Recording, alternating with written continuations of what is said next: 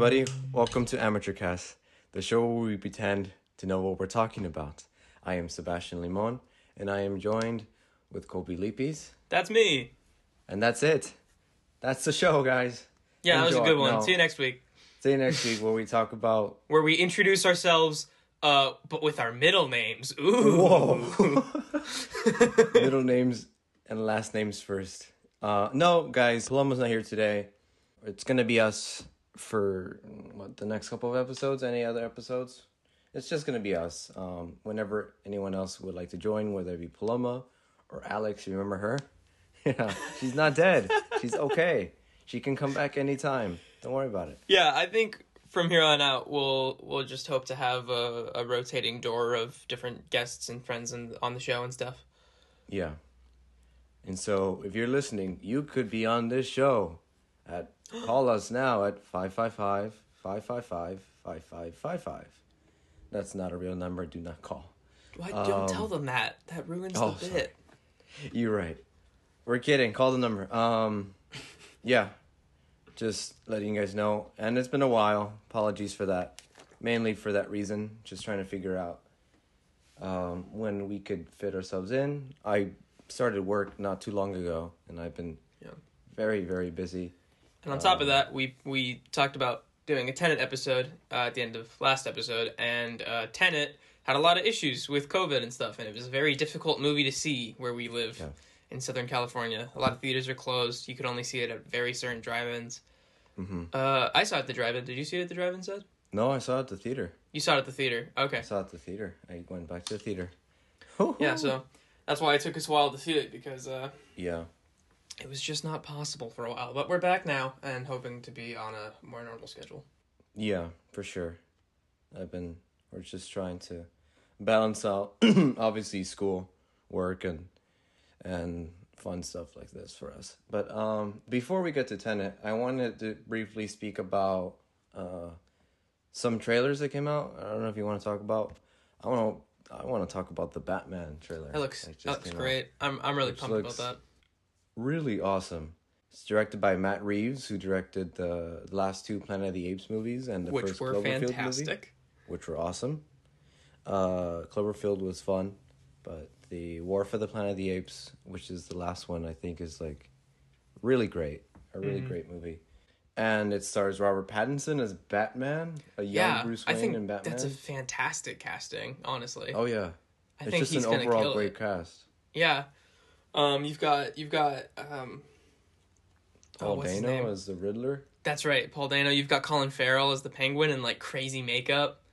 Yeah, he looks completely unrecognizable. You've got, I can't remember his name, but the guy playing Gordon is great. Oh, Jeffrey Wright. Jeffrey Wright, yeah. Okay. Yeah, great casting. Zoe Kravitz as Catwoman. As like an early Catwoman or something? Like an origin story. And then Andy Serkis is Alfred. I love Andy Serkis. Which is great. Yeah, I'm really excited for that. This looks a lot darker for sure than the other Batman movies, which is saying a lot. Because we've had pretty dark Batman movies before. It looks like it's leaning very heavily into the detective angle, which I'm excited for. Yeah. I think that's something that's been underrepresented in the movies. It feels very David Fincher. I don't know about you, but like... Oh yeah, kind of. In terms of like the way it's shot and even the darkness of it. And like you said, the very detective side of it. Could you imagine a David Fincher Batman? That'd be awesome. That'd be wild. That would be sick. Because I know David Fincher's movies are like pretty gross. Yeah. So it would be pretty something. But no, yeah, I think what sold everybody for the trailer, and definitely for me, was that amazing shot of Batman just beating the crap out of that one guy. And then saying, "I'm vengeance," or something. Yeah. Remember that? Yeah. That completely sold me. That kind of gives a good insight into what the tone of the movie's going to be. I hope it's not trying too hard to just be like gritty and grunge and dark, because that, like, the last 6 iterations of Batman or whatever, more like the last 2 or 3, have just been like, this one's the grounded one, right? Yeah. But that's I just like hope Zack it's like Snyder. a good detective story. Yeah, well, again, like that's from Zack Snyder, who just does not know how to balance tone and Yeah, I agree. really tell a coherent story. Whereas Matt Reeves, clearly knows what he's doing. Mm-hmm. So, I'm really hoping for some greatness here. It's also funny because Robert Pattinson auditioned for this while filming Tenet. Yeah, with Christopher Nolan, who made The Dark Knight. So The Dark Knight, yeah. I mean, I'm loving everything about this trailer. It looks both dark but kind of classic zany Batman. Even like freaking Penguin looks weird. Mm-hmm. Almost I'm like excited in the original. for that Penguin. Yeah, And I think Paul Dano's really gonna kill it. I mean, if it's a tenth of good as his performance in There Will Be Blood, it'll be phenomenal. Oh yeah, for sure. And then the suit looks great. Mm-hmm. The use of Nirvana was awesome. Oh yeah. I'm very excited for this. I think I'm really hoping, not hoping, but like a lot of it is like, I'm not a Batman fan in the sense that I love the comics. I just love the character and the way that it's been portrayed in the movies so far, to an extent. But this seems to be hopefully maybe even like my favorite so far.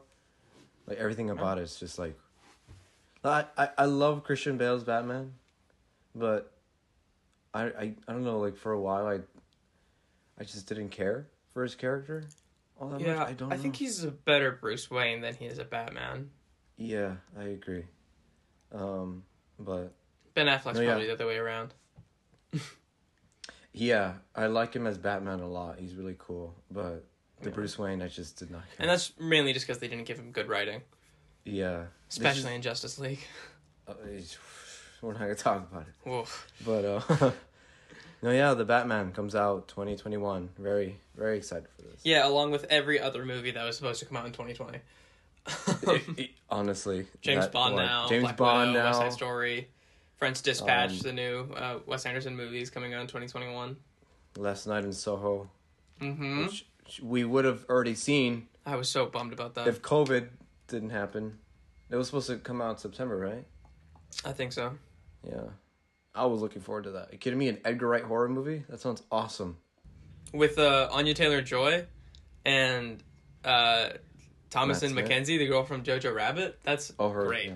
That's awesome. That's awesome. Oh, and also the twins from Harry Potter, I think, were in it. Really? Yeah. The Weasley brothers. Oh, that's great. Okay, I'm looking forward to that. There's not even a trailer for that, huh? No, there's not. There's not a trailer for a lot of stuff that's coming out. Like Mank is coming out very soon, and there's still not a trailer for that. Oh, Mank looks awesome. They pumped did for Mank. release photos though, didn't they? Yeah. Yeah, I'm looking forward to that for sure. And the other trailer that came out, because not much of the DC trailers we really care for, or at least personally don't really care for, is Dune by Denis Villeneuve, who directed such classics as Arrival, Sicario, Prisoners, and of course, my favorite, Blade Runner 2049. It stars Timothée Chalamet, Oscar Isaac, Josh Brolin, Zendaya, Dave Bautista. What's that actor? Rebecca Ferguson? Oh, right, Yeah. Rebecca Ferguson. And probably like 26 other people we're forgetting. Yeah. The cast is just stacked. It's insane. Yeah. It is insane. Yeah. Are you kidding me? This looks like another spectacle. Yeah, I'm excited for it. I mean, I wish the trailer was a little more colorful in the vein of Blade Runner. Because, like, that's also a movie that is kind of dystopian desert, but manages to be more vibrant. Yeah. But I trust Denis. Oh, yeah. Have you seen much from Denis? I haven't seen much, and I'm really looking forward to watching like all of his movies before this comes out in preparation, and hopefully we can do an episode on him and on Dune. What have you seen? I don't know if I've seen any. Oh no! No wonder. Okay, you need to watch his movies. I know. Once you do, you'll be very excited for Dune. I know. I do. Okay. I can assure you. Yeah. No, Denis we trust. Honestly. Yeah. I mean, I would agree with you with the color, but Blade Runner is known for that, like for the world, the very it's very both dystopian yet kind of beautiful at the same time. Right. And they Because really it's like neon, kind of. yeah. Whereas Dune is in a desert planet. Yeah, and I'll also say that I haven't read Dune, so that might be very I haven't either. Like on point, intentional for the story. I'm not sure. Mm-hmm. Yeah. But Hans Zimmer's score is gonna slap so hard. Oh yeah. I can't wait. Just the atmosphere, it seems like a Luke Skywalker story, like a classic hero's journey story, which I'm really hoping for. And then Timothée Chalamet as that's awesome. I know. That's so cool. I know. That's pretty. So it's pretty cool to see him in like a huge blockbuster instead of an A24 movie. Has he's been in like one A24 movie, right? No, he's been in a lot of A24 movies. Has he really? He's been in Lady Bird, Call Me By Your Name was A24, right? No. Oh, it wasn't? Oh, okay. He was in that's right, Lady Bird. An A24 movie called Hot Summer Nights that I don't think anyone saw. Nights. Beautiful Boy. I don't think that was A24. Oh, really? I think that was Amazon. I'm just assuming everything indie is A24. Everything indie is A24. I mean, you're not wrong. Guys, I'm pretty sure Star Wars was A24, okay? I'm pretty sure. The Rise of Skywalker was A24. Oh, no. Yeah, just quick thoughts on newer trailers that came out. Very excited for both of them. Oh, another exciting trailer that came out recently is One Night in Miami. Regina King's directorial debut. Have you seen this? I have not. Oh, I think it's probably going to be a big awards contender this year. It's directed by Regina King, the actress, and is that the one from Beale Street? Yes, she won the Oscar for Beale Street. She so it's based on an August Wilson play, or is it? No, it's not August Wilson. No, it's based on a play. Okay, and it's about a night that Muhammad Ali, Sam Cooke, Jim Brown, and Malcolm X all hung out together.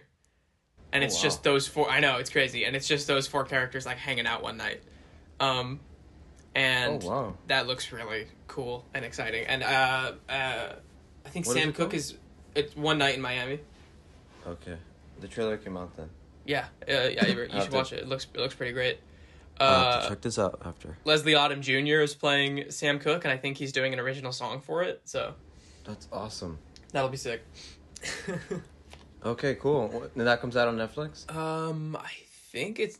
I'll double check. I think it's Netflix. I think like every movie right now, they're just either putting on Netflix or just any other streaming service except for Nolan, which is a great segue for Tenet. Hey!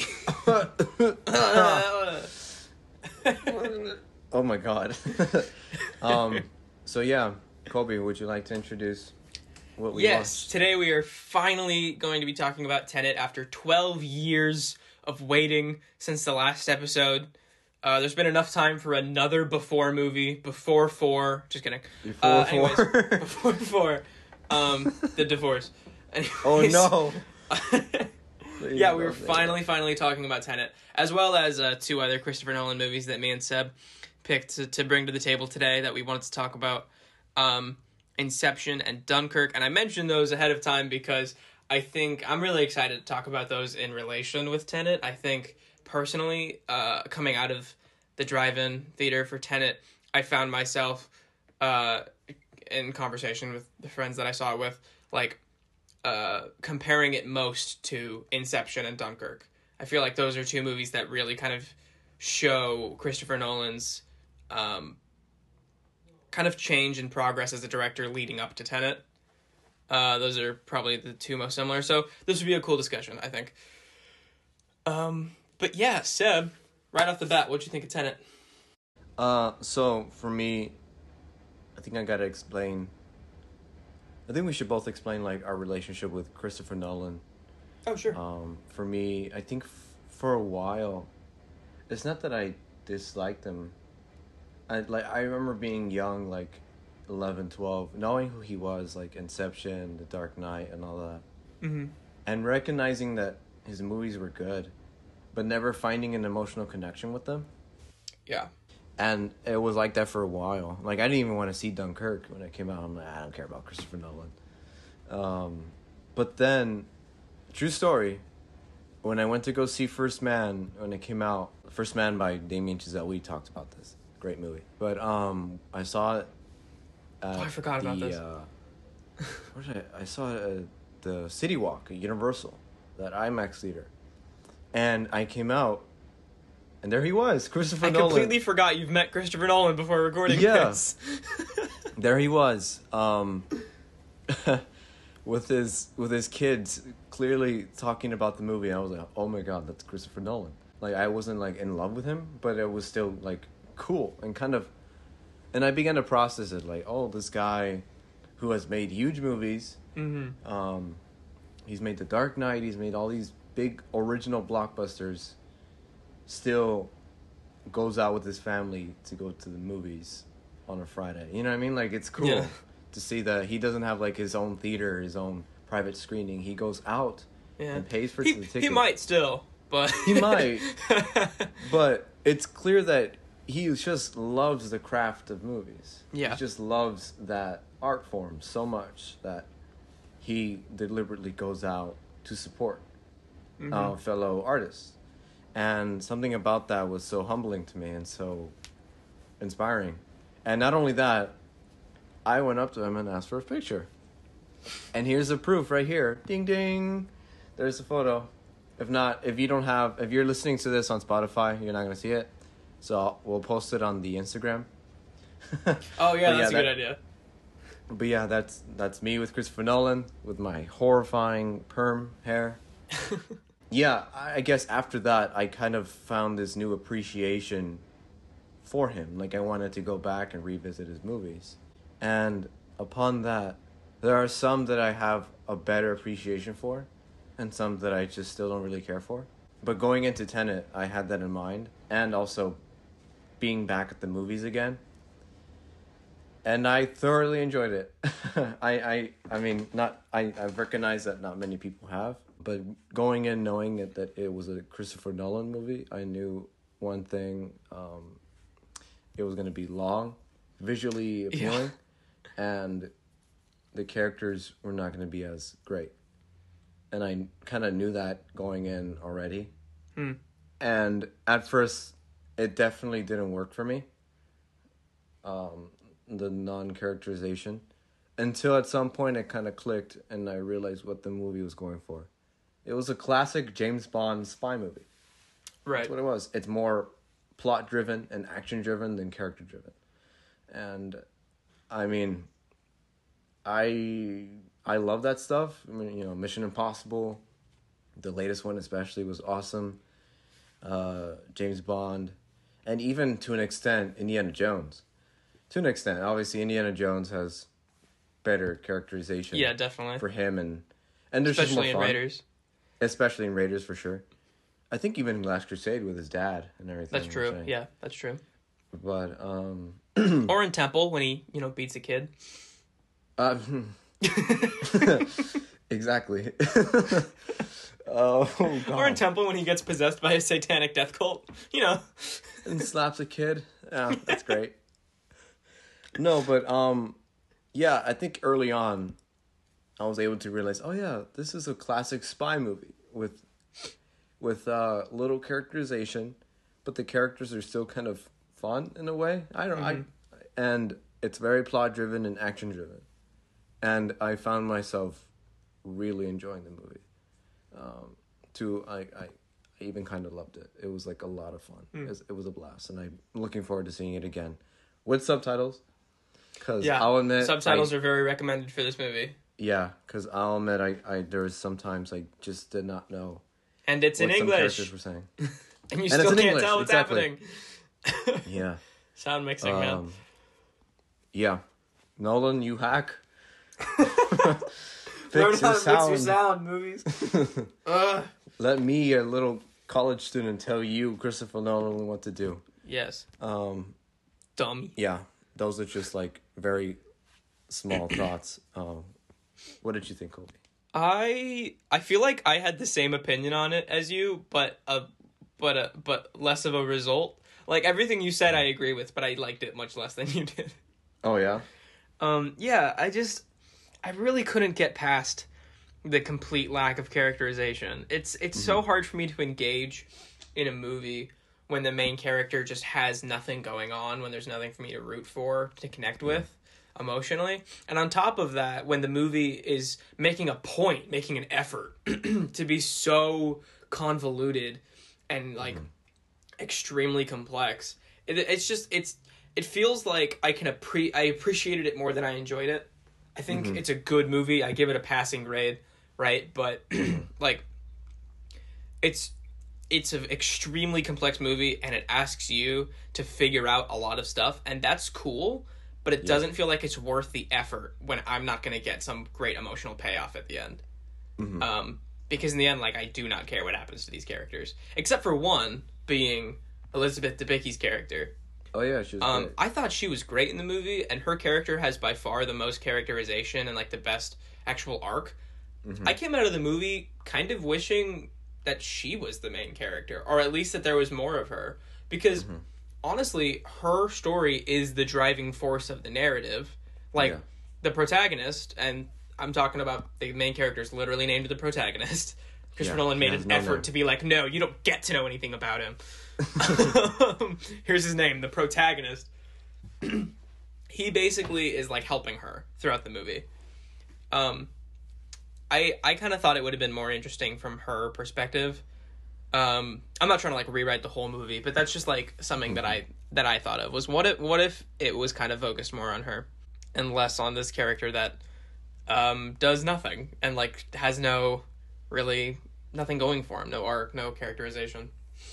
Yeah, without spoiling, for a while you really think there's nothing really going on with the character until the very end. Yeah, the very end, there's great revelations about him that are really, really clever, and I liked them a lot. It was too little too late, you know? Yeah, which is why I think it benefits on the second viewing.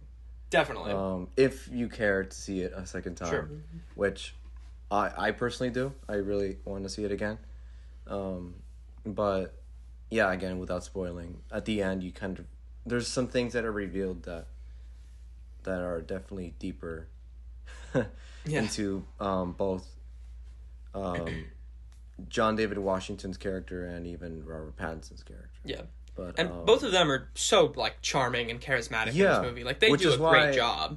I understand what you're saying, but because they're so fun and so charming, I was with them the entire time. Yeah. Like I mean that's a good comparison, James Bond. Yeah. Yeah, it's a James Bond movie. Like what's his character? What's James Bond's character? He's a smooth, charismatic spy man. Yeah, he likes martinis that's and exactly. Women. Yeah, and women. Same thing with this guy. It's clear that he's sarcastic. He knows what he's doing. He's focused. But John David Washington, who I wasn't a huge fan of BlacKkKlansman, but even then I'm like, this guy's going somewhere. I like him. He's an incredible actor. He's gonna do pretty great things in the next couple of years. He's very charming. Yeah. Yeah, I mean, I think he's really Denzel's son. Like, what? I mean, how could you not? Exactly. Yeah, Denzel is amazing, and yeah. Again, I completely I see your point. Like, I'm not gonna like if someone were to come to me and said I hated Tenet, I couldn't understand. I get it. I totally get it. I understand. Except, I don't know, for me, it just worked. Like, I had fun. I don't know about you. Kenneth Branagh was great. I loved him. That's so funny. Okay, I was about to bring up Kenneth Branagh. Okay. What did you think of Kenneth Branagh? I'm so glad you loved him. I thought he was silly. Yeah, it was great. Well, yeah, exactly. Like, okay, so his character, he did a great job. That's what Kenneth Branagh did a great job. But I hated the writing of his character because it was so mustache twirling. Yeah, I loved it. He was this big, silly, over the top villain. Okay, so we had the exact same thoughts on the movie, but I liked them and you didn't. Or no, but you liked them and I didn't. I liked them and you didn't. Yeah, as much at least. Sure. No, overall I would say I liked them, but not enough to make me love the movie. That's fine. But yeah, Kenneth Branagh is silly and over the top, and it's fun. Like it's funny. But I felt like it was out of place in such a serious movie where everything else is very like dire, serious, end of the world stakes. I mean, yeah, but I don't know. Like, I thought this was like a much lighter Nolan movie than his previous movies. Like, his characters were actually kind of fun and like, I don't know. This was the first Nolan movie I came out saying, "Oh, that was fun." Yeah. The other ones, they're either, "Oh, that was great. That was well made. That was confusing. That was dour." This was fun. Like, the characters were more. Yeah. Again, it's not a comedic movie, but it definitely had more sarcasm, more lightweight to it. So that's why, for me, I don't know, the villain and his silliness and his mustache twirliness just was so much fun. I loved it. You're right. I mean, it know, is. that was I think great. fun is a fair word for this compared to other Christopher Nolan movies because it's the most straightforward action movie that he's for made. sure. Even though it is bogged down by a lot of plot, you could easily watch it and have no idea what's going on, but like still really have a great time with the action. Oh yeah, for sure. If you just want to Very see some well like rad action scenes. done. Which this movie has. It's really great. Like, the opening scene is great. Yeah. And the action choreography is really, really smart.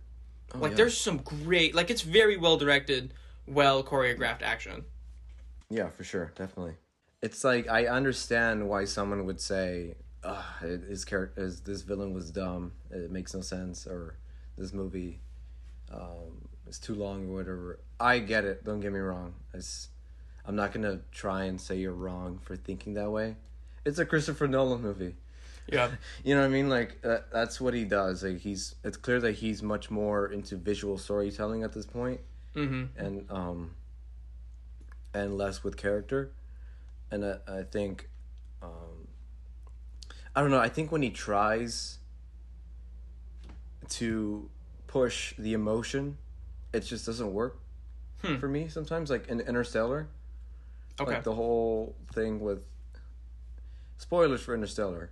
The whole thing that love is, what was it? It was that love is what binds the universe or something. You remember that? Did you see Interstellar? No. Oh, I'm spoiling. It's okay. You didn't spoil any story. But I don't know. I was gonna like, watch it for before me, this, and then I was like, I'm not gonna like it more than Inception, so it's not. I don't need to bother. I need to rewatch Interstellar. I only saw this once, but that's from what I remember. And I think, and here, Christopher Nolan was like, I'm gonna cut all through the bullshit, basically, of like any of this, and just work with what I'm best at, which is visuals, action, just overall excitement. What did you think of the score? Did you like the score? I thought it was Not much. I thought it was decent. I mean, it was I agree. good enough for this movie. It definitely felt like Ludwig Göransson, I think is his name. And I like him a lot as a director. I think he did a spectacular job with Black Panther. Conductor, you mean? Not director. Or, composer. Composer, sorry. Conductor. My bad. I think he did a fantastic job with Black Panther, and I believe he did Creed, which is great too. It just felt like with here he was trying to replicate Hans Zimmer instead of like doing his own thing. Yeah. Like it was mostly just Yeah. You know? No, I agree. It worked well for the movie, but it's not like something I go back to and listen to. Definitely not. I mean, there's very little merit to listening to it on its own. Yeah. Which is a lot of not all of Nolan's scores, but a good majority for sure. Yeah. Like Dunkirk especially. I think that works especially well for the movie and setting the tone of scenes, but I don't go back and listen to Dunkirk's score Sure. on repeat. Unlike, I don't know, something like The Dark Knight, which you can listen to the theme, which is really awesome. Yeah, The Dark Knight does have a good score. Or maybe even Inception, maybe. I think Inception, a lot of times, yeah. Not all of the tracks, but yeah. For sure. For a lot of them. Is there anything else to say of Tenet? Yeah, we're not spoiling Tenet, by the way. Yeah, no spoilers for Tenet. We should have mentioned that earlier. But I kind of want to talk about it in comparison to his earlier work and like how we got here, right? Yeah. Because you were saying he's cutting out the BS and just getting straight into visuals, which is what he's best at. And I see that. Like, I kind of think You're right. That was his intention. Same thing with Dunkirk. Very much with Dunkirk. Yeah. What's interesting about it to me, and why I like to compare it to Inception and Dunkirk, for me, early Christopher Nolan was great because he was like the only director of his time who could, as well as he did, coincide spectacular visuals, stunts, action, like big scale blockbuster movie, with a very engaging, emotionally resonant story. So for me, the reason I love Inception is because there's not a lot of other movies that are as big as Inception while also being so incredibly character driven. Like Cobb, Leonardo DiCaprio's character in Inception, we'll talk more about this later, is such a great, well-written protagonist, and all of his inner demons and different kind of inner turmoils are the driving force of the movie. Like, most of the action in Inception is just a visual representation of his very inner character arc. And before Inception, he started with Memento, which I think, it's not a spectacular movie, but I really love it. It's probably my second favorite Christopher Nolan movie because it's just like a pure character study, and it's a really good character study. And then he did, I think he did Insomnia after Memento? Or am I skipping one? Yeah, he did Insomnia. And then he did, Batman Begins and The Prestige. Oh, no, Batman Begins first and then The Prestige. I think so, yeah. And those and The Dark Knight and, everything leading up to Inception are very visually great. I mean, big spectacle visual storytelling. The superhero movies, The Prestige is like this big magic trick the whole time. It's all this illusions and stuff. But they're very character driven. Very character driven. And the characters have really strong arcs. And so I think he kind of peaked with Inception in that regard of having this great arc. Then he did Dark Knight Rises. And then he did Interstellar afterwards, right? Yeah. And then after this, he did Dunkirk. After Interstellar, that's when he's like, you know what? I'm going to cut off all the BS. And Exactly. Just go with visuals. Because Dunkirk was like this turning point for him. It was like this big left turn.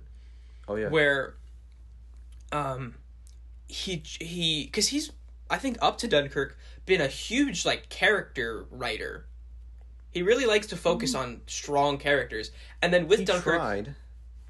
You didn't think he did in his in his previous ones? I mean, there's something about Nolan's dialogue that just comes off really boring to me.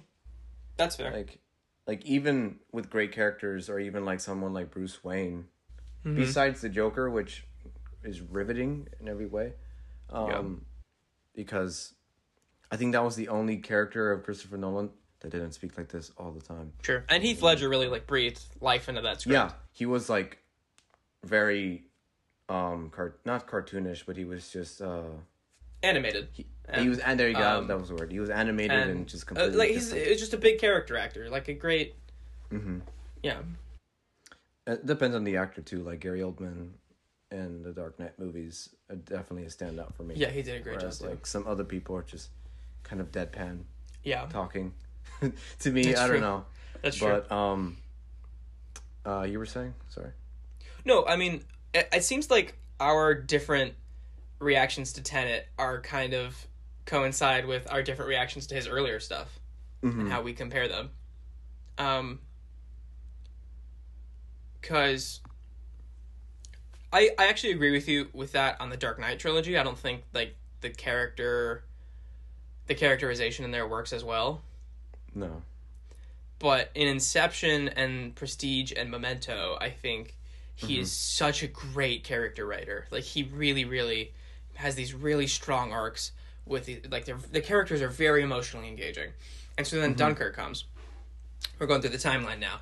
And he takes this sharp left turn where he makes the conscious decision, I'm going to make a movie without characters. There will be people on screen, but they will not be characters. You do not know their names. They do not have backstories. They do not have motivations. They do not have arcs. They are pawns in a great war, and that is the point. Yeah. Right? And it's just visual suspense. And I think he did a great job with that. Dunkirk is one of the very few exceptions to a movie... Well, okay, what I'm saying is, personally, my taste in movies is very much character-driven movies.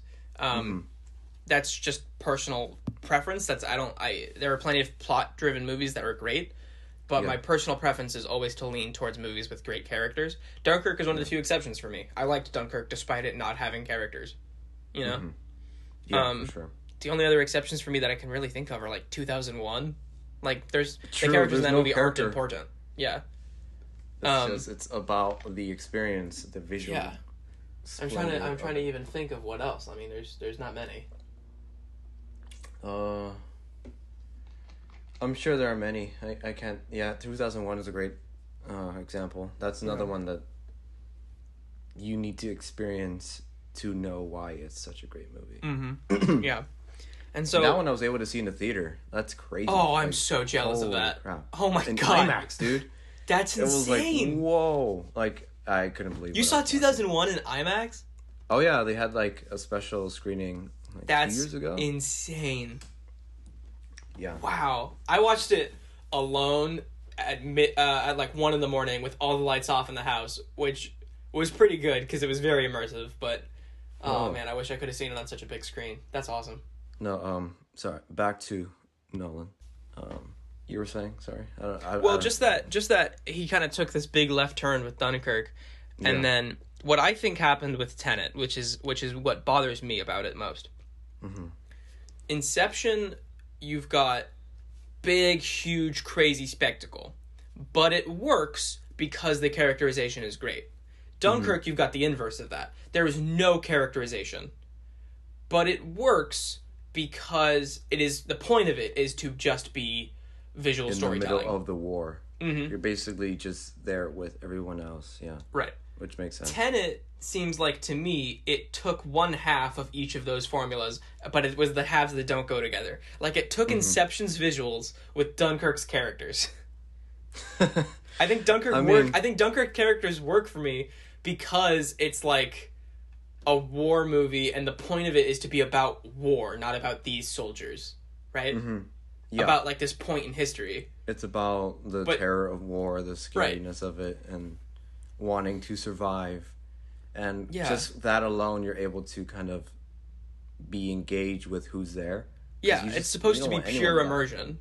Yeah, that's what it is. Like, you're on the battlefield, and you don't know the guys around you. Why would you? These are just other soldiers. Exactly, yeah.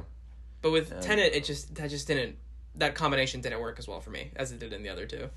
I would agree with you, but again, the movie's going for something completely different than Inception and Dunkirk. It's a spy movie. It's supposed to be, again, very plot and action driven. Mm-hmm. And again, that doesn't mean you can't make a spy movie that's not character driven either. You can, you totally can. I'm sure. I don't know if there is. Is there? A spy movie that's very character driven? Yeah. I feel like, or like a fun like movie one like of the that. Mission Impossible movies. Maybe like one like of Mission them, Impossible 3. It's all about like Tom Cruise and his relationship with his wife. Like, that's pretty. Yeah. I don't know.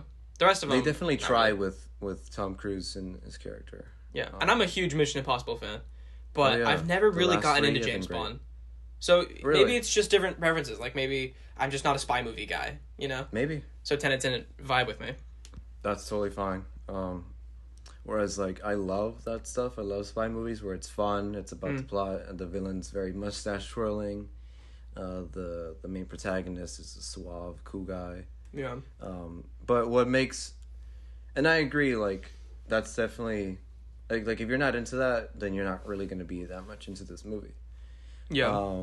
And I think what sets apart other stuff that replicates James Bond, like Indiana Jones, for example, which is basically Spielberg's response to not directing a James Bond movie or not being allowed to direct a James Bond movie.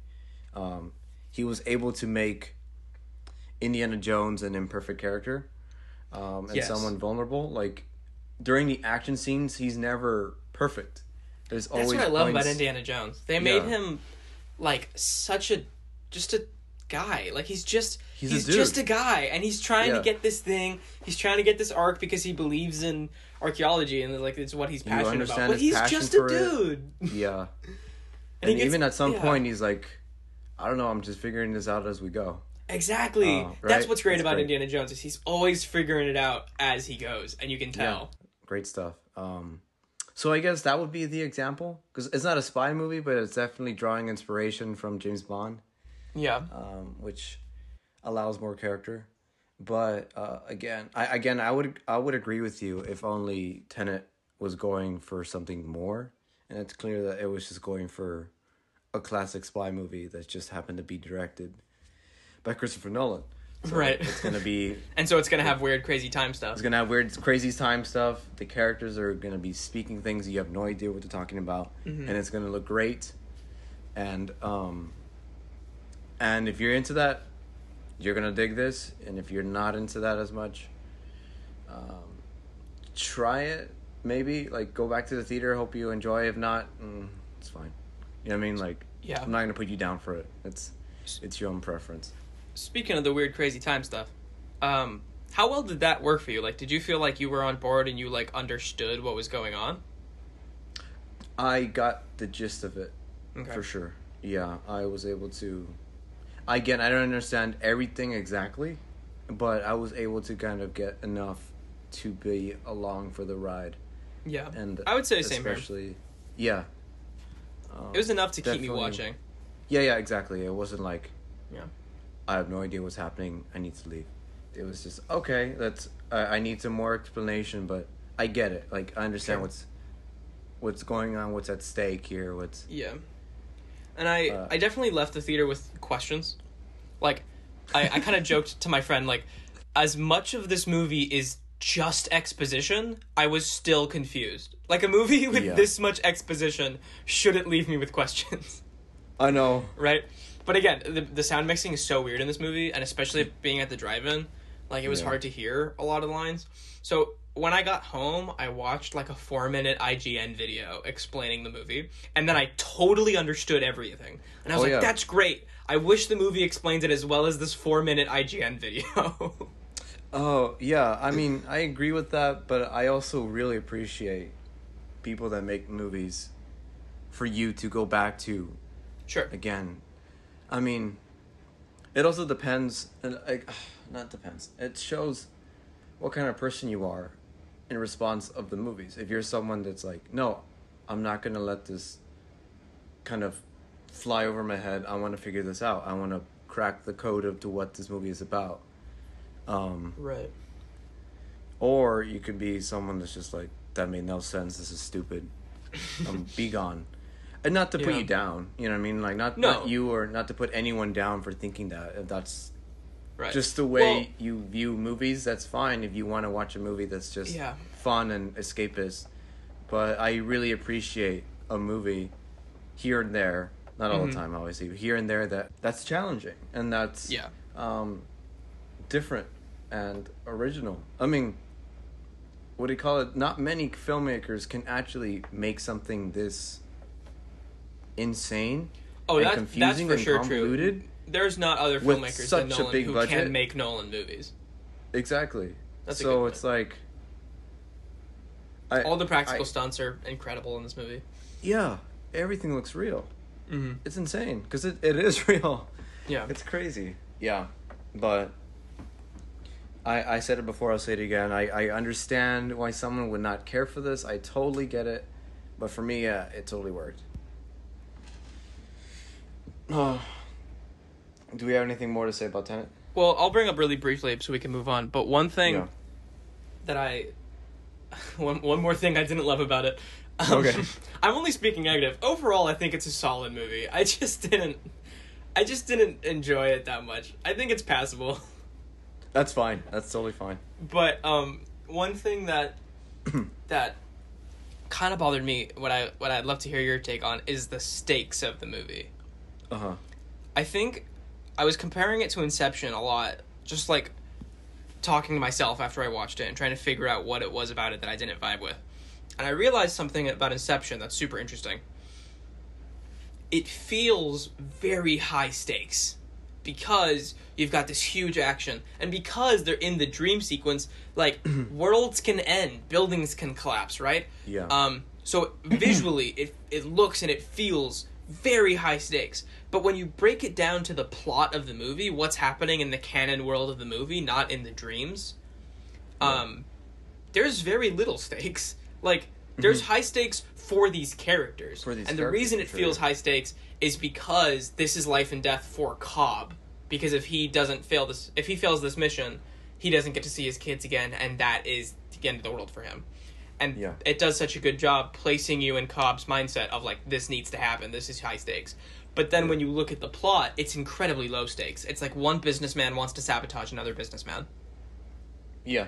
And they hire these guys to do it through dream manipulation. That's it. There's no end to the world. So if they fail, because of the characterization. Yeah, if they fail, everyone in the world other than them is going to be fine. We're the opposite in Tenet. Yeah. Or there's not much for the characters, but in terms of the world, there's a bunch of stakes. The stakes of Tenet are the world ends and existence ceases as we know it. But the characters, other than just being people who live in the world and don't want to die, have no reason to be engaged in this mission.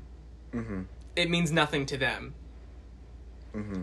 So it's and again that's a great example of why it's a spy movie, because he's doing his job. He's doing his job. That's what it is. Yeah. Yeah. Which is why it worked for me. Like, it's fine. Gotcha. And again, I totally get why you'd be like, I don't care as much. Mm-hmm. I totally get it. It worked for me. I thought it was fun. Like, the last act of the movie was, like, thrilling for me. And very ticking bomb element of it. And again, Kenneth Branagh. I don't know, I thought he was a joy. I loved it. he was very good in the movie. To die? With his Russian accent. I'm going to be doing the rest of the review with the Russian accent. Oh, thank God. So, Colby, what would you give Tenet? I'd give it a 6. I will. Okay, how would you like to die? Tell me. If you're going to keep doing this accent for the rest of the episode, then sorry. very much I would. Very much right now. I'm so sorry. So you would give it a 6? Yeah, I think a 6 is like the borderline. Like, this is a good grade. It's passing, but I didn't enjoy it that much. That's totally fine. I give it an 8 out of 10. I kind of loved it. It was fun. I get it. It's convoluted, very confusing at points, and the sound sucks. Nolan, you hack. Yeah, the sound mixing is not good in this movie. Again, I thoroughly enjoy spy movies. It was very well made. John David Washington was fun to watch. Robert Pattinson was cool. And Kenneth Branagh was so silly, and I loved it. Yeah. It was wonderful. 8 out of 10. Go see it if you're a Nolan fan. If you're not a Nolan fan, it's another Christopher Nolan movie. This isn't going to change your opinion. You know what I mean? So, go see it if you love movies. Or if you're just wanting an action movie, go see it. If you want a character, look the other way. Mm-hmm. Speaking of character, let's talk about Inception. That could have been the intro to literally any movie. You know what? Not true. Speaking of movies that have people in them. I mean, you're right. The Dark Crystal does not have. I loved it though. It was nice. I loved it. Let's talk about Inception now. Kobe. Inception, okay. So my pick for today the Christopher Nolan movie I wanted to talk about was obviously Inception. Nice. If you haven't seen it, it's Inception. It came out 10 years ago. It's a modern classic. What are you doing? Weirdo. It's great. So we're going to be spoiling it, I think. But also, we are. We might not have to. We might be spoiling it if it comes up. But it's basically about this guy Cobb, played by Leonardo DiCaprio, and he has completely lost custody of his kids. He is not even allowed in the US, I think. So he's hanging out in Europe, trying to do these kind of spy missions, so that he can get back to his family. However, he's not just a normal spy, he's a dream spy.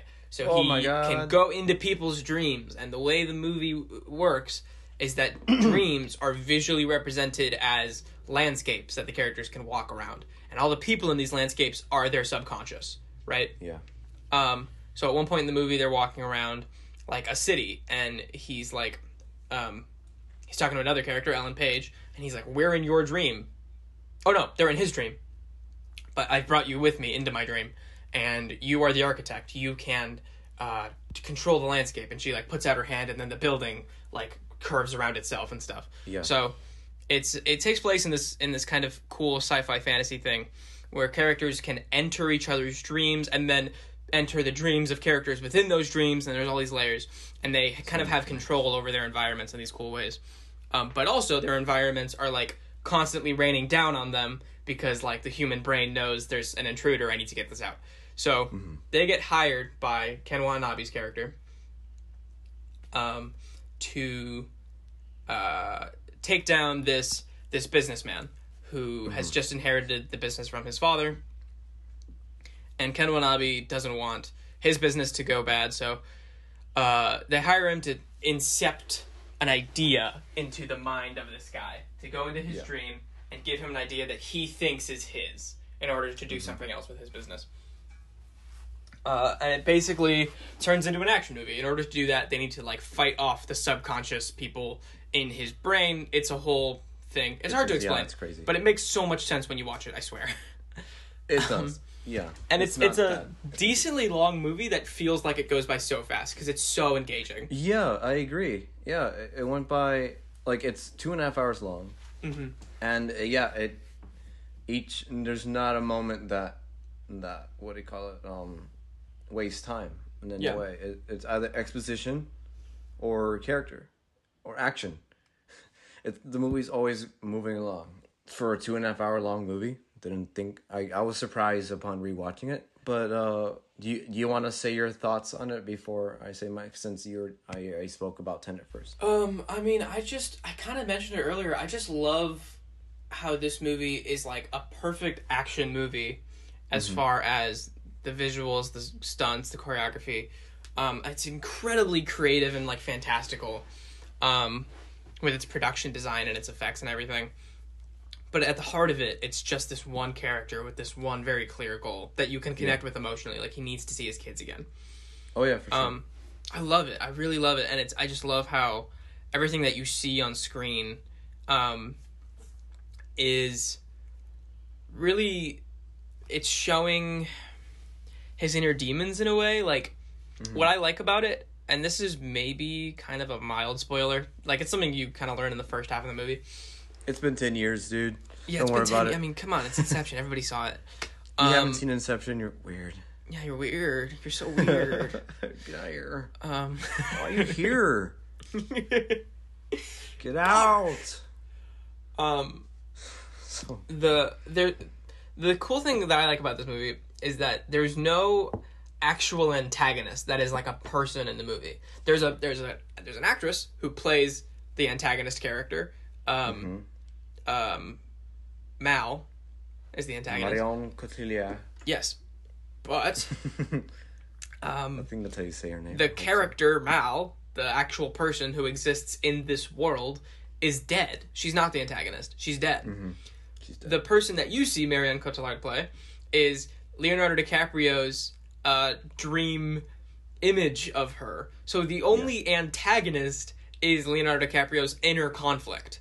However, they very smartly have that be visually represented and, like, physically manifested as a person so that you can engage with it and be clear in the story and feel like there's an antagonist, there's a villain. Yeah. I just think it's pretty genius. I like it. No, yeah. It's pretty great. For me, yeah, for a while, I hadn't seen the movie since I was a kid. It was like I said earlier, Nolan, for a while, I was just like, I don't care. Upon rewatching his movies, and definitely, I didn't get around to seeing Inception recently, until obviously, thank God for the podcast. I was, okay, cool, an excuse to rewatch Inception. And yeah, I was surprised, and not surprised, but it clicked. I'm like, yeah, this is great. It makes sense why not just film students, but people in general just love the movie. Mm-hmm. Like, I even put it, I think, in my Letterboxd review. I don't think I did. But basically, I would have reacted to this the same way I reacted to Blade Runner 2049. I mean, like... if you had seen it, like... Yeah, like... When it came out and you were older? Yeah, like 15, 16, 17-year-olds totally freaked out when they saw this back in 2010, for sure. Definitely. And I'm sure one of them made them want to become directors or something, or explore different ways of telling a story. I mean, this was pretty, like, out there for 10 years ago. Like, even today, it's like, oh wow, like, it still holds up, and it's been not that long. I mean, 10 years is a long time when you think about it, and the visual effects still. Yeah, I mean, it's been a full decade. Yeah. Like, the movie industry has changed tremendously since this came out. For sure. When this came out, there had been, like 2 Marvel movies. That's it. Yeah, there had been Iron Man and Hulk. Yeah. And, Maybe Thor had come out. Iron Man 2. Oh, Iron Man 2, I think, had come out. I don't know. Anyways. Yeah. Now there's 5 each year. But, yeah. But this was a huge blockbuster. Like, this is a huge, crazy blockbuster. And it was so original. I feel like there's like almost none of those in the 2010s. Even in the 2000s, it's hard to think of. Quentin Tarantino doesn't make blockbusters, but he still makes big in enough our movies that people see and talk about. Like, after 2000, there have been so few huge blockbusters that are original concepts. And Inception is probably the biggest one. Probably? I mean, we've had great blockbusters. We've had Harry Potter and Lord of the Rings, but those are based on books. We've had Star Wars and Marvel, but those are based on comics and old movies. Like, I'm trying to think, like, what other blockbuster movie that was original? I honestly can't think of any. From the last 10 to 20 years. That were successful. Yeah, that were, like, huge. Because there had been Avatar. Well, Avatar. Okay, Avatar. The fact that it was the highest grossing movie in the world and we still forgot about it shows how forgettable that movie is. Exactly. Yeah, Avatar is really the only thing that can... It's just Dancing with Wolves with CG. Yeah, I mean, it was the highest grossing movie in the world, and it was a quote-unquote original story, so, like, you gotta commend it for that, whether or not the movie's that good. But, I don't know, man. It's just, other than that, like, it's Inception. I can't think of many others. True. That's crazy, because everything else is either based on a property or just or any movie that we love in general is just smaller. Mm-hmm. It's not like a huge blockbuster like this one. Yeah. And that's what I love about Inception. It is like this big, over-the-top action blockbuster. But I watch it and it feels just as character-driven as, like, Memento. Mm-hmm. Which is a fantastic character study. And they actually have, like, a really similar theme, I think. Like, a really similar idea, which is basically... They're just about, you know, the lies we tell ourselves and how those can hurt other people around us. We talked a lot about it when it came to Tenet, so I might have spoiled our dinner here. Yeah, a little bit. No, don't worry about it. No, but, I mean, yeah, again, upon rewatching it, it's pretty groundbreaking in how... I mean, let's go back to 2010. Back then, the only big thing was what? Like, Avatar, like we were saying, in terms of visual effects. And visual effects were, like, beginning to look, like, almost photorealistic and great. Yeah. Like, now we see a movie with visual effects and it's just kind of boring. Like, you don't really go to a movie and say, oh, that movie had great visual effects. You rarely say That's true. Like, we've gotten to the point where it's, like, leveled out and it's like, okay, I mean, that had visual effects and they were great, but I've seen them before. Yeah, exactly. I mean, probably, what's the last time you saw a movie and thought those are, like, great new visual effects I've never seen before? I'm not sure. I mean, Endgame had a pretty cool... Maybe the Planet of the Apes movies? Oh yeah, the motion capture is really good in The there. motion capture in that is amazing. Like the detail on Caesar's eyes were like, Yeah. and like the face and everything. Maybe that. I'm trying to. There was like, I remember there was one that I was like, oh wow, that looks real. But yeah, again, upon rewatching it, I was really able to appreciate it and love it as it is. Because again, it's one of those movies, like you said earlier, it's a modern classic. It's very well acted. The visuals are great. It's very well thought out. It's emotionally resonant. It's big, but it also feels intimate when it can. It's awesome. Yeah. Like, it's everything a movie, all the best parts of what a movie should be, you know. And I think I think what detracts me from like completely loving the movie is Christopher Nolan's dialogue. There's plenty of it in this. Not from everybody, of course. There are moments, and even certain characters, they're just completely flat and deadpan. Like Joseph Gordon-Levitt's character. Yeah, in my opinion, he has very little is going on. He's very much like a support character to Leonardo DiCaprio. Yeah. Tom Hardy though, I thought was Tom Hardy's fun. great. He's so fun in the movie. He was cool. I forgot that he was actually kind of fun. And And Tom it Hardy does take a wasn't while. huge like he is now No, when this he came wasn't. out. Exactly, He yeah. was not that well known. Yeah, so it was cool to go back and see. Yeah. I mean, even Nolan has worked with him several times, like A lot, yeah. Dunkirk and The Dark Knight Rises, and even Inception. But I think for me personally, it definitely takes a while to really care about that actual plot of that Cillian Murphy. Sure. Trying to, or like eventually gaining the inheritance of his father, and them going into his mind. It took me a little while to kind of actually care about that, but at some point, like as we learn more about the relationship he had with his dad, and all the visual metaphors in his head and just learning more things, and especially the payoff at the end, definitely set in stone the emotion, like the whole payoff of it. Yeah. And so I think upon a rewatch, because again, it felt like I was watching it for the first time since I hadn't seen this since I was like 10. Yeah, same. I rewatched it for the first time in a long time recently, and I knew I liked the movie. I remembered liking it as a kid, but I was like, I didn't know if I would like it the same or how it would be, and it blew me out of the water, man. Nice. I just watched Memento, and I was thinking, okay, maybe this is my favorite Christopher Nolan movie.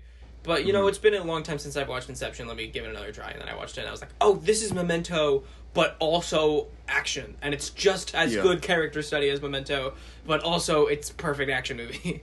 I still haven't seen Memento. I It's need very to get good. to that. I It's recommend on Prime, right? You said? Yes. Okay. Yeah. It's on my watch list for sure. But yeah, I mean, again, what can we say that hasn't already been said? Great visuals, great score that works with the movie. It's just, I think it's definitely one that everyone can enjoy. I think it's his most accessible movie besides The Dark Knight Rises. The Dark Knight trilogy in general. Because again, later on with Dunkirk, Tenet, that seems more towards visual filmmaking. Yeah, Whereas and they're more like puzzles, kind of. Puzzles and Inception has... Yeah, it's definitely... it's complex. It's complex, but it's not confusing. It's not like... Definitely not, no. You know what I mean? Like, it makes sense. It's complex. Like, I was noticing that. Like, me and my mom were watching it, and she was saying, it's complex, but I get it. Like, right. I understand what's happening. I feel like it became a meme after this movie to go, like, I didn't get Inception, or, like, you didn't get it, you know what I mean? Like, that was, like, the confusing movie when it came out. And I watch it now, and I'm like, not really. It's not that confusing. Yeah. No. I mean, you just have to keep track of the layers. Yeah. Well, I don't think it's that hard because they're very visually distinct. Although, fun fact, I think it was in Japan. I think. Could have been somewhere else. But there was one country where, when they released it there, they always had, like... I think this is dumb, but they always had a number in, like, the corner of the screen to show what layer they were in, so that you didn't have to keep track of it yourself. Are you serious? Yeah, so during every scene that they're in the dream sequence, in like the bottom corner it would be like layer 1, layer 2, layer 3, Just layer to not 2, confuse layer people. 1, layer. Yeah, I was like, I mean, do people really need that? I don't know. Sorry if I'm chewing. What might be interesting about Inception is if you look at the way he structures the 3 layers, which happen at different speeds. Like he cuts between the 3 of them in the same like order in the same cycle consistently, but they happen over different amounts of in dream time. That's a concept that he would later use in Dunkirk very prominently. Very true. Except with real world physics rather than dream physics. So, yeah, I feel like Christopher Nolan is a director that is one of the easiest to, if you look at his filmography, you can see like his evolution and his like gradual change and like where he gets the ideas for later stuff in his earlier movies. The stuff that he loves, the stuff that he goes back to.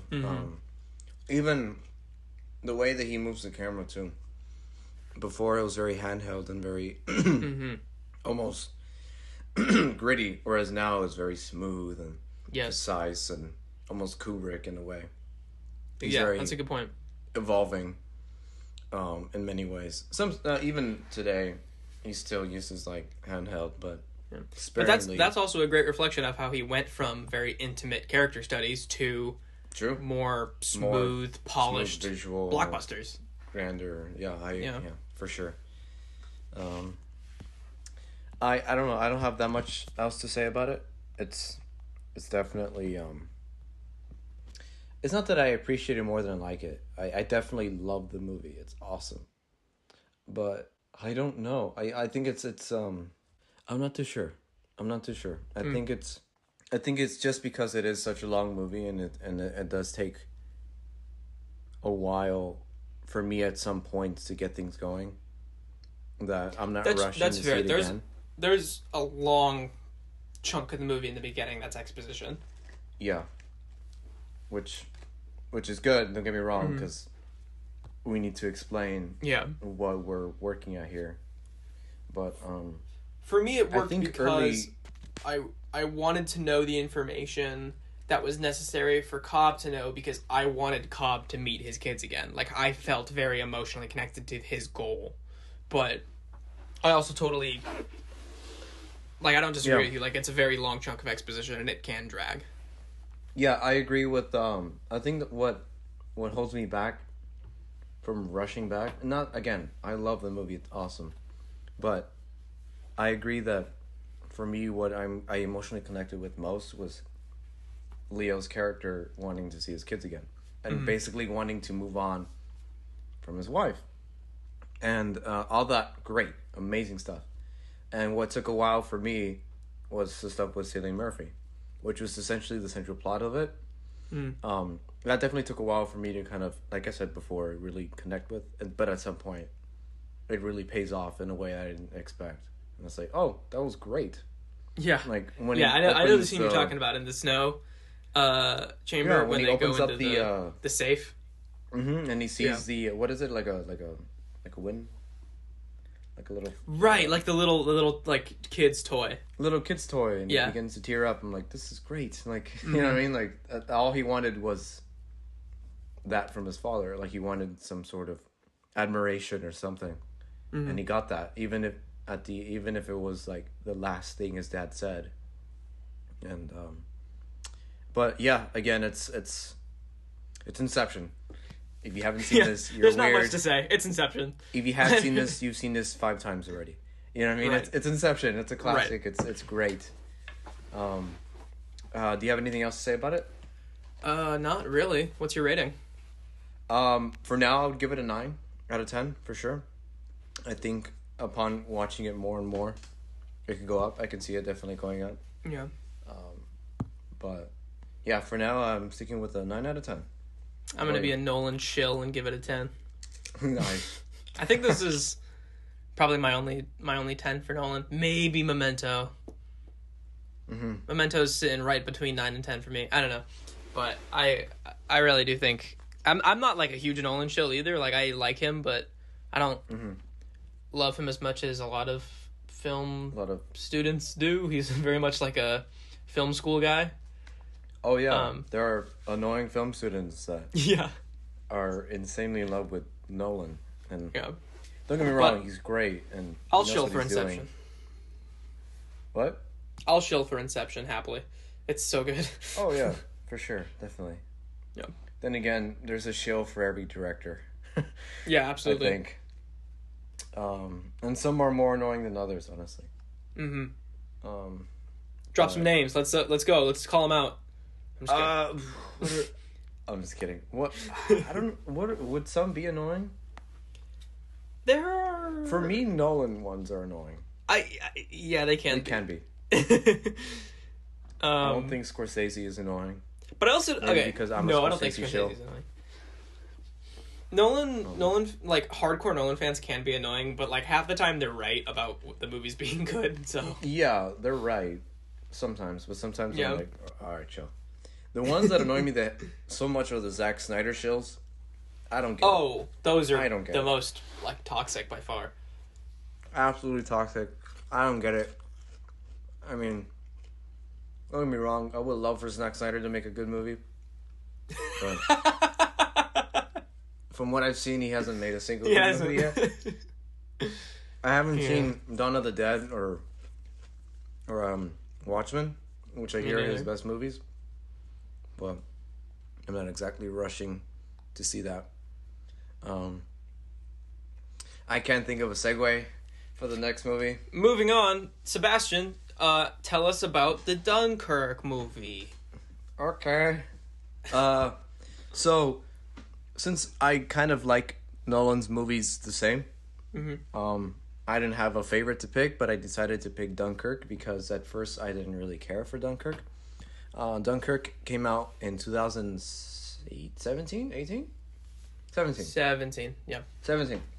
And it's basically a war film about the events that happened at Dunkirk. We see the perspective of men behind enemy lines, basically at the beach. We see the perspective of people in planes. And we see people in perspective on the seas and from the Navy. And I think there's one more. The Air Force guy. The Tom Air Hardy. Force. I already said that one. My bad. Mainly, yeah, Air Force. You're right, Air Force. And they're all kind of intertwined, different at different points in time, to basically kind of keep it interesting, rather than kind of telling it as it went along. And not one point do we ever go to men behind desks explaining what's happening. Yeah. There's never any point we go to the government and saying we need to fall back. We need to send in more men. Not one point does that happen. It's just the battlefield. Just the battlefield within the men, within the people in the air, in the boats, some people helping. And upon rewatching it, I love it. It's awesome. It's I like you said, you're very character driven. I am too. Like, don't get me wrong. For me, I don't know what I am. I think I just, if it's a good movie, it's a good movie. You know what I mean? Sure. And I also really appreciate and just adore visual storytelling, because this is a movie. You know what I mean? Like, we're here at the cinema to watch a story being told visually. Yeah. You know what I mean? If you're here just for the story, the actual text, go read a book. You know what I mean? Like, you're missing the point of what's trying to be told Right. here. Well, because film is a culmination of text and visuals and sound and blah blah blah blah. Yeah, but it's mainly supposed to work through the visuals, through the framing, and how you're supposed to interpret emotion or context through visuals. And here, this is definitely almost like a silent film, directed by Christopher Nolan in ways, because there's very little dialogue. There's no character, really. You follow certain people for sure, but there's no characterization. And it's thrilling. It's absolutely thrilling. For a second watch, I think I wasn't in the right mindset watching it the first time back in 2017. Again, back then I didn't care that much for Nolan. I'm like, there's no character, what's happening, I don't care what's happening at all.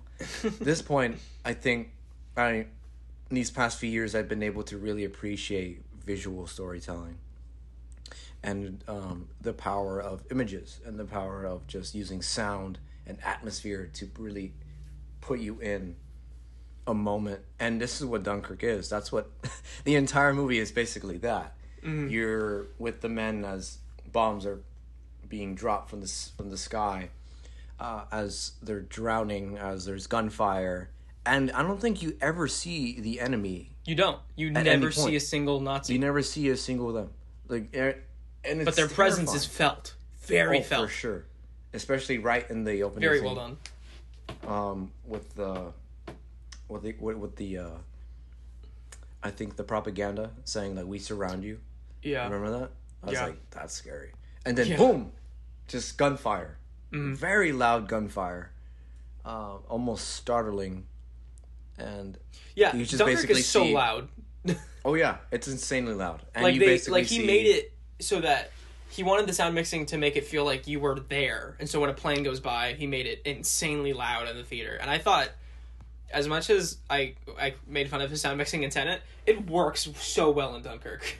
Yeah, because the point of it is not to be character driven. And because there's like no dialogue.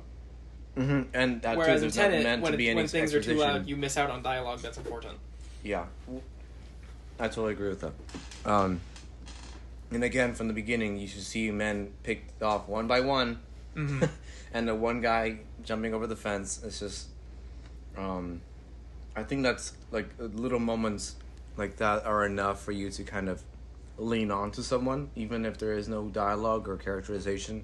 You just feel for them regardless, because it's a war and it's men sacrificing their lives and just the terror of it. You're able to really feel it because of the sound, the actual framing of the shots, the screaming, the score, I think the entire movie, there's a ticking the entire time. Yeah. Like a gradual So much, rising like, tension. ticking. Like just gradual, rising tension. And I think it's actually Christopher Nolan's pocket watch that they recorded. That's cool. For the actual ticking, which is great. And Kenneth Branagh's in the movie too, which I was like, Oh, oh that's yeah, right. I forgot. He's like you're a in this Navy movie. guy, right? Yeah, essentially, yeah, he is. Yeah, some Nolan newbies, some Nolan oldies like Cillian Murphy, Tom Hardy, and Mark Rylance, who's great in the movie. Right. Classic actor man. I love Mark Rylance.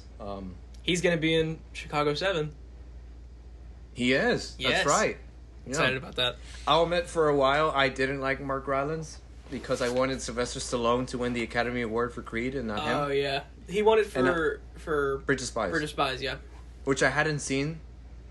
I've seen a little bit of it, and it totally makes sense why he won. Classic actor man. But for a while, I was still like, damn it, it's supposed to be Sylvester Stallone, who I think gave a great performance in that movie. But Yeah, we're here to talk about Dunkirk. Colby, what do you have to say about Dunkirk? Again, like, I think... Well, I had a similar experience to you. The first time I watched it in the theater, I didn't love it. I liked it. I thought it was solid, but... And I'm going to probably make myself sound like a stupid head here, but I didn't get the timeline stuff. I just didn't get it. Like, the way the movie is edited, if you haven't seen it, and I'm not going to be able to explain it, like, you're just going to have to watch it, is, there's 3 stories happening, and the way they're edited is that they're all happening at the same time. It cuts, like, story 1, story 2, story 3, story 1, story 2, story 3 throughout the whole movie. But they're actually happening one happens over a week, one happens over a day, one happens over an hour. Right? And so that means, like, there'll be times when, you're in story 2, and then they meet this guy who's, like, on a shipwreck, and then you're like, but last scene he was on the ship, and then 20 minutes later, you're back to story 1, and then the ship wrecks. Mm-hmm. right? And you're like, What? it was confusing the first time I watched it, and this is gonna sound stupid, but a big part of it is because all the actors look the same. Like they're all young white guys with brown hair and brown eyes. Brown hair, black hair. Yeah, and none of them have names. So because of that, it was so hard for me to keep track of who's who, and that made me confused as to the timeline stuff. The second time I watched it in theaters, it made a lot more sense, and I appreciated it a lot more. I think the visual storytelling of it is genius. I think it is a master class in tension and suspense. Yeah. It's very suspenseful. The performances, despite intentionally like not having much to work with, are very good. Great. They're great. Tom Hardy's fantastic in it, and you don't even see his face. No. I don't think he even says a word, does he? No, he says. I'm not sure. I don't know. Even Harry Styles is in it, and he's pretty solid. Harry Styles is in the movie, and he's good. Yeah, he's very good. I like when people joke that he had to give Christopher Nolan a resume, and all that was on it is iCarly. I thought it was gonna be One Direction. No, iCarly. That's funny. And now he's getting like a bunch of movie roles. Like he's like an actor now. He's gonna be in a for movie with Florence Pugh. He's gonna be in another movie with Lily James. It's crazy. Oh, my wife. Yeah. But yeah, man, Dunkirk. I appreciated it a lot more the second time. I would still say it's relatively lower end of my Nolan ranking. Really? Because it's probably in the middle actually. Mm-hmm. I definitely like it more than Tenet. And Okay. Maybe No, I do more too. than The Dark Knight. About the same as The Dark Knight. Okay. I don't know. I haven't watched The Dark Knight in a while, but yeah, I like Dunkirk a lot. I think it's not only really entertaining, but like really kind of a visual feat. Like it's a real achievement. It's a real achievement of filmmaking, I think. Oh, yeah. I think Damien Chazelle said it when he said, it's a big middle finger to those who say movies don't take risks. It's a huge risk-taking movie. And I think, didn't Tarantino say it was his favorite movie of the year? And like one of his favorites of the decade? I think it's, one of his favorites of the decade, and I think his favorite war movie. Oh, wow. Which is saying a lot. Because there's a bunch of great war movies. I think he even said, like everybody goes to Saving Private Ryan, right? For, like, the best war movie. Mm-hmm. Which I still think it is. Okay. I haven't seen Paths of Glory or anything, which I hear is I was about to say probably Passive the Glory is best probably one. my favorite. But Passive Glory is also more of a legal drama than a war movie. Uh-huh. Like, part of it is a war movie, and then it turns into a legal drama. Oh, I don't know that. Or, Doctor Strangelove. I love Doctor Strangelove. Doctor Strangelove is great. It was wonderful. No, but, he was basically saying everybody remembers the opening of Saving Private Ryan. Everybody remembers the shots, the sound, the feeling of it, the terror, the suspense, and not much after that. With Dunkirk, you remember everything. Right. Like every shot of the entire movie. And I would agree to an extent, for sure.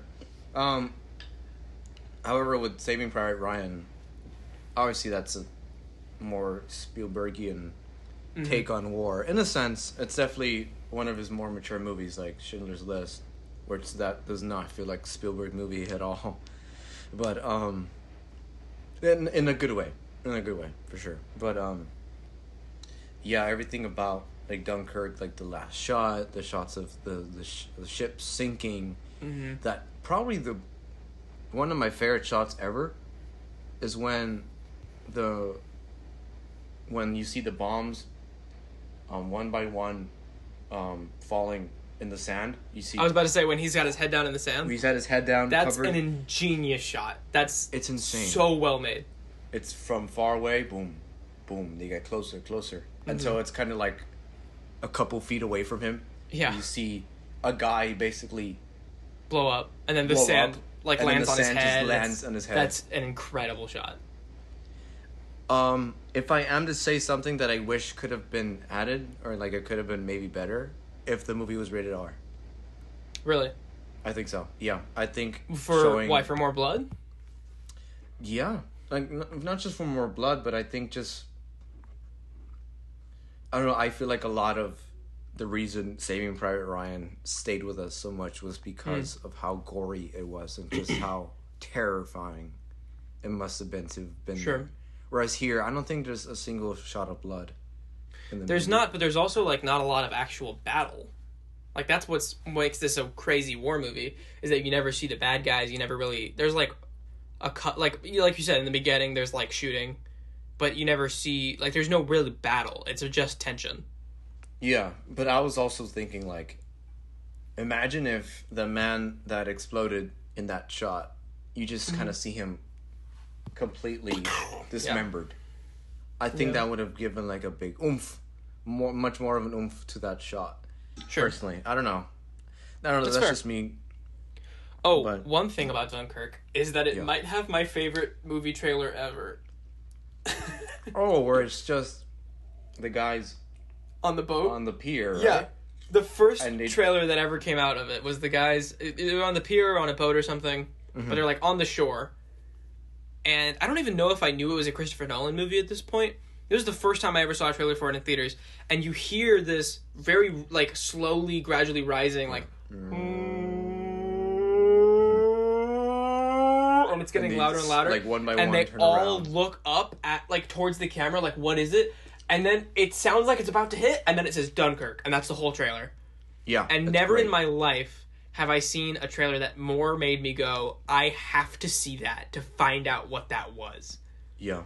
They didn't give That's anything great. away. That's genius. They showed you something that made you curious enough that you go, I need to know what that was. But they didn't tell you what the movie is or about. Genius. Yeah. Nolan.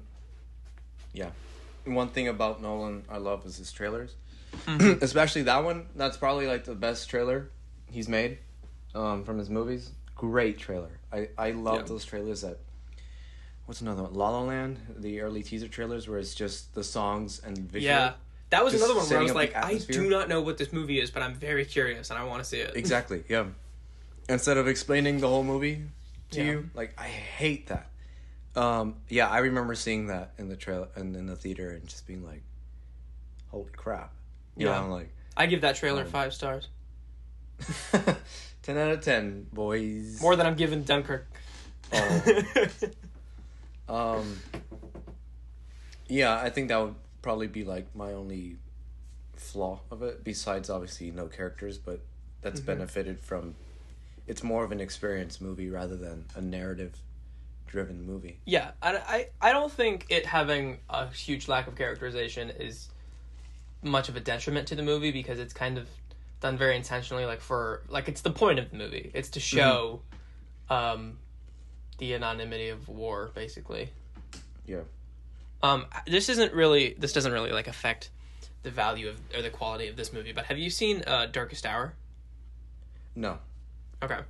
The one with Gary Oldman, right? Yeah, it came Isn't out... my wife in it too? Lily James? Yeah. Yes, she is. Oh my god, I'm gonna watch it now. She's great at it. I love that I knew who you were talking about. It came out the same year as Dunkirk, and it's about Dunkirk. They happen It's to come out the essentially same the year. boring aspects of Dunkirk. Well, okay, so yes, it's about Dunkirk, but it's not about. You don't see the battle happening. It's from the perspective of Winston Churchill, who was the prime minister at the time, and him dealing politically with the Dunkirk plans. And the events of it coincide perfectly with the movie Dunkirk, and they happen to come out in the same year. They're just from different perspectives. Okay. When it came out, and even now, a lot of people say that it's very boring and that it was just like just an old pretentious British movie, didn't need to be nominated. I disagree. I think it's a thrilling movie. I think it's really well done. I've never seen like a political drama that has the potential to be that boring actually be that exciting. I love it. Okay. You might disagree. A lot of people disagree, but I love it. And they're great movies separately, and they should exist separately, obviously. But I think it would be so fun if someone did like a 4-hour supercut and made them the same movie, That'd where be it just cool. keeps cutting back from Darkest Hour to Dunkirk, and then this is not really a spoiler for Dunkirk, but kind of, or for Darkest Hour, actually for both, but not really. The last scene of both movies is the speech that Churchill gives. And so they could just cut those together perfectly, and it would be like these two stories even following for 4 hours come together. It would be great. Crazy. Yeah. I would love that'd it. be cool. I would love that. Somebody make that. Somebody out there, if you're good at editing and you have the time, send it to us, please. Please do. I won't watch it, but Colby will. No, I Are you will. kidding me? No, that sounds cool. I haven't seen Darkest Hour, but now that I know that my wife is in it, absolutely. I highly recommend. And Gary Oldman's in it, right? He's Churchill. Gary Oldman's in it, and he gives the performance of his life, dude. People are like, "Oh, why did he win the Oscar?" Shut up. Gary Oldman's fantastic in that movie. He's so good. Oh, my nose. Hold on. Oh, sorry about that. It's okay. Oh, anyway, he won the Oscar for it. Yeah, that's right. Yeah. Yeah, I haven't gone around to seeing it. I'll check it out eventually for sure. But do we have anything else to say about Dunkirk? I don't think so.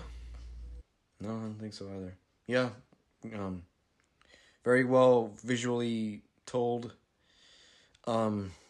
Really tense. Great framing, great sequences, great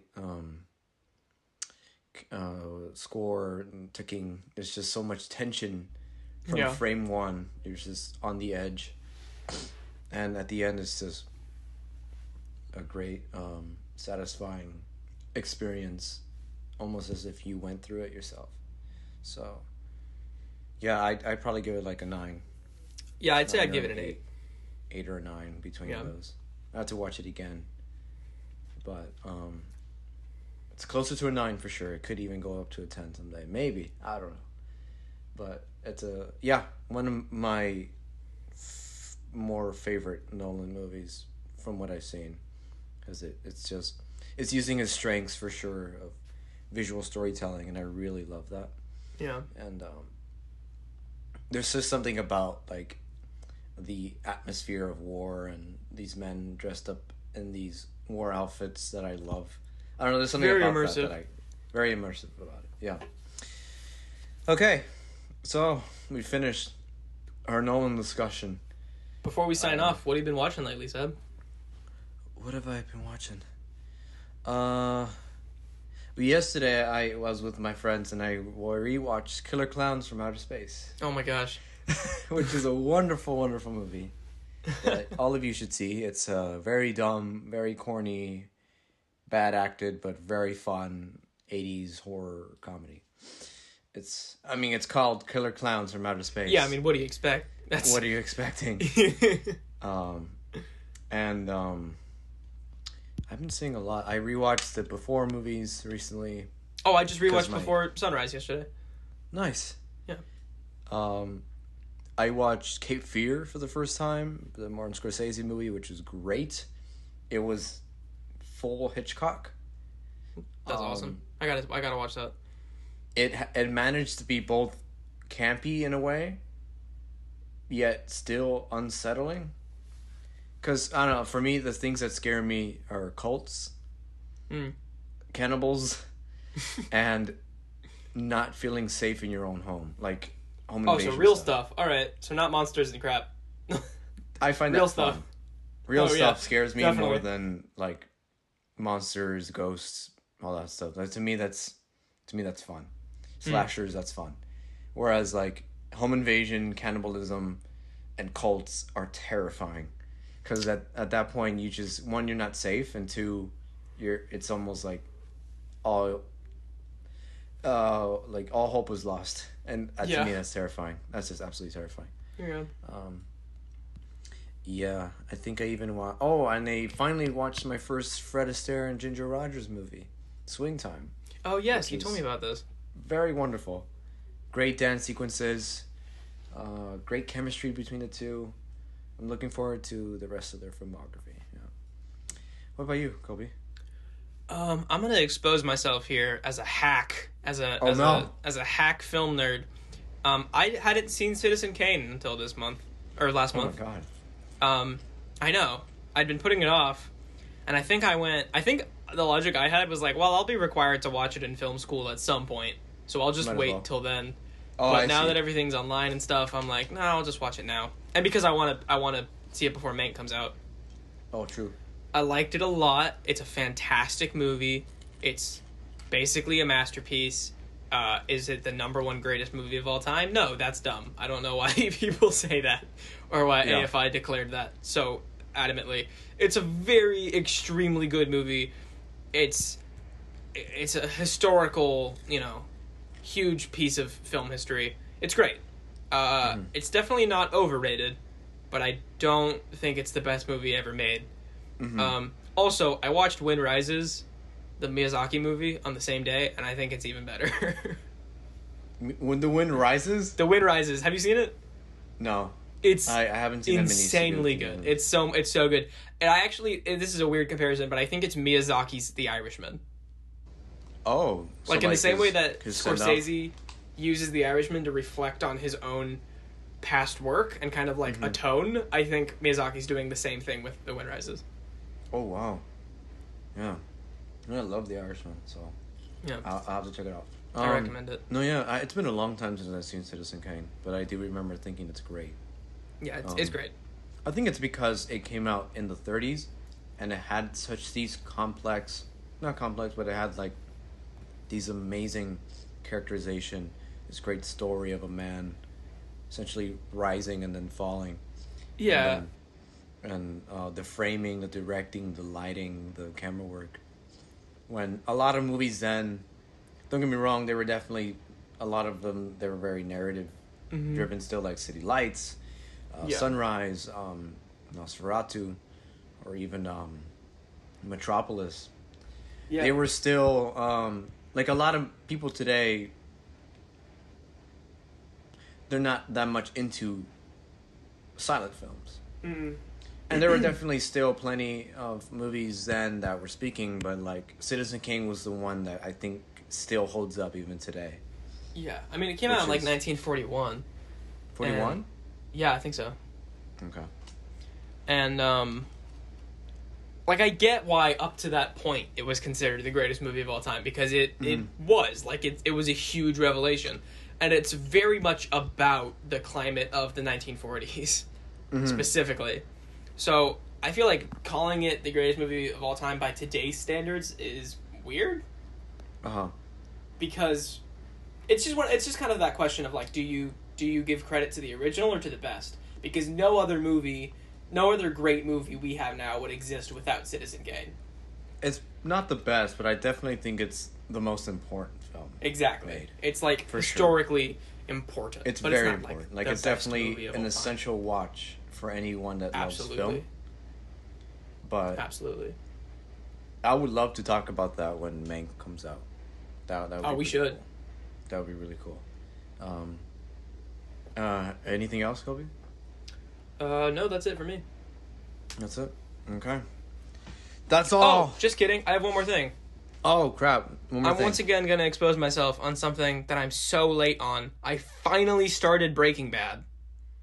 You're good. I barely started too. Don't worry about it. And really, you're watching it too? Yeah, it's amazing. I feel like I finally get why everyone won't shut up about it for the last 12 years. It's fantastic. It's an amazing show. Yeah. It's awesome. Wait, how many episodes are you in? I'm on season 2, episode like 9 or 10 or something like that. I'm still on season 1. I need to catch up. And season 1's very good. It's amazing. It's so good. Bryan Cranston. It is. If you're listening to this, marry me, sir. You're so awesome. I love him. Okay. That is all for today, folks. Are we legally allowed to say that? That's all, folks? Yeah. I think you added 4 today. I feel like that kind of separates us from Porky Pig. Then we're good. Woo! I said his name. Now we're getting sued. Tune in next week because we're finally going to be talking about Aaron freaking Sorkin. I'm so excited. Trial of the Chicago 7 comes out October 16th on Netflix. I made that sound like an advertisement. It's not. I'm just pumped. We're going to give our review of that, and then we're going to talk about Aaron Sorkin movies. Yes! I'm so pumped. I love him. I like it. So have you not seen some Aaron Sorkin films? I recommend you do. Yeah, and do your homework you're able to catch up on the Trial of the Chicago 7 when that comes out on Netflix on October 16th, 17th? 16th, I think. 16th? Yeah. for next episode, because we will be spoiling not the Chicago one, but probably some other movies. We'll probably spoil it. Too bad. No, I don't think we'll spoil Chicago because it'll have just come out. Yeah, but maybe for sure the other Sorkin films. Yeah. Yeah. We will let you know which ones those will be very soon. On Instagram. Thank you for listening today and for sticking through us with all this crazy Nolan talk. I know. It was almost as long and complex as a Nolan movie. Oh, got him. Nolan, if you're hearing this, please love us. Nolan, if you're hearing this, sorry we criticized your movie. You're a lovely person. You were very cool to Seb when he met you. Yes. And also, you work in the film industry, so get me a job. Direct my scripts. Please. Let me direct your script. Something. I don't know. Man, Mr. Nolan. We're talking to Nolan like he's listening. He is, Seb, if you believe hard enough. If you believe. So dumb. Okay. All right, everybody. Thank you for listening. That's all for this episode. Goodbye. That's all. And we will see you next week.